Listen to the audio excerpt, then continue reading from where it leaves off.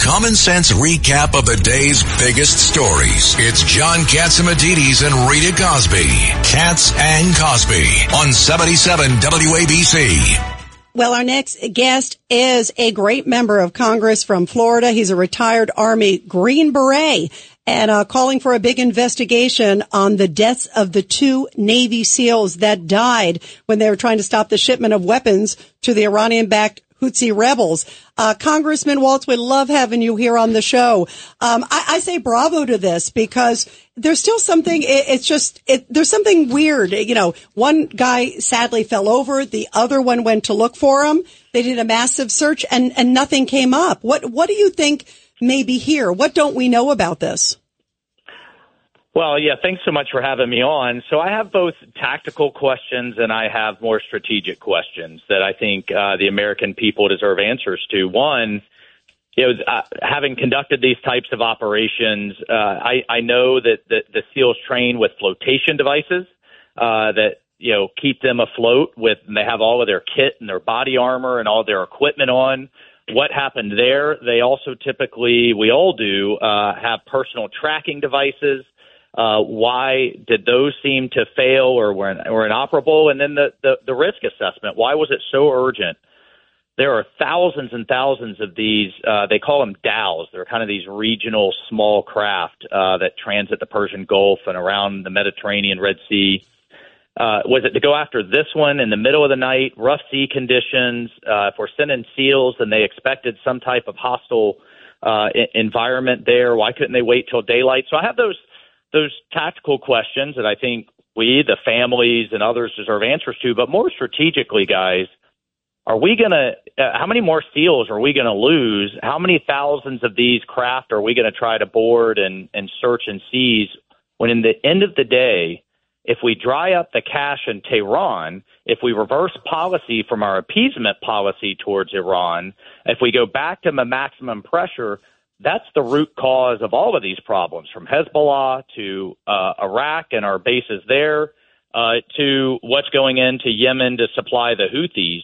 We're running around trying to deal with the tentacles of the octopus or the symptoms of the disease rather than go into the root cause. But this administration seems so wedded to their appeasement strategy, they didn't even talk or even say Iran when they first announced the bombing.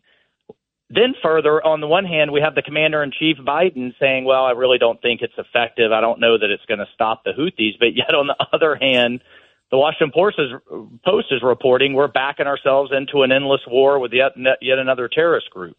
So strategically, it just doesn't make sense at all. And I think this is absolutely an appropriate role for Congress. And I'm chairman of military readiness to step in and ask those questions. Congressman, did people see them fall in? How far did the boat go away from where they fell in before they turned around? I mean, do you have a better pulse on the situation? We don't know. We know that the SEALs, they go in, what they call their battle buddies. They go in pairs, and if one goes in, the other goes in after them. Now, that's been of some debate in the community.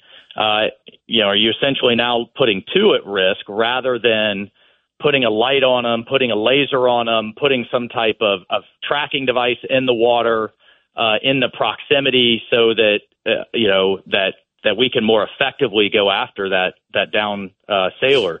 So those are all, again, tactical questions that we need to ask. And again, what was the critical urgency to get on this particular boat in the middle of the night in rough seas with our best of our best when, you track the boat until daylight and it's, much more, much so more. So were they going after another boat? Is that what they were doing?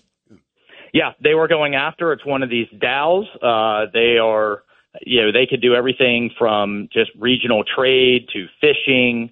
It's so DHOW. They could have been machine gunned.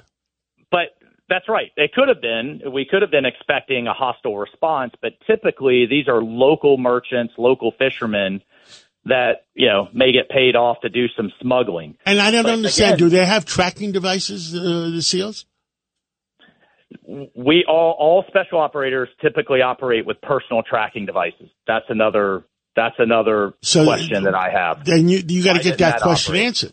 That's right. Why didn't? But again, to take it more strategic, are we now embarking on on a blockade of Yemen? Are we going to start searching every one of these thousands of dhows that are coming in for smuggled Iranian arms? Is this the best use of our Navy and of our special operators? By the way, when you hear all these forces surge to the Middle East, that's an opportunity cost there. They're not in China. They're not out in the Indo-Pacific. They're not at home resting, refitting, getting so that they're ready to go, especially the ships when we need them.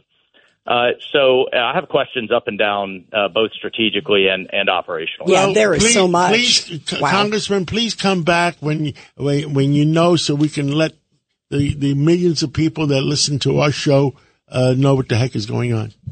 Will do. And at the end of the day, I've got those families in mind and future families that are out there on that wall. Now, is there a possibility they were taken prisoner? I don't think so. They were lost at sea. That we have been definitively briefed. Wow. Keep us posted. And thank you for your service too, Congressman, so much. Thank you.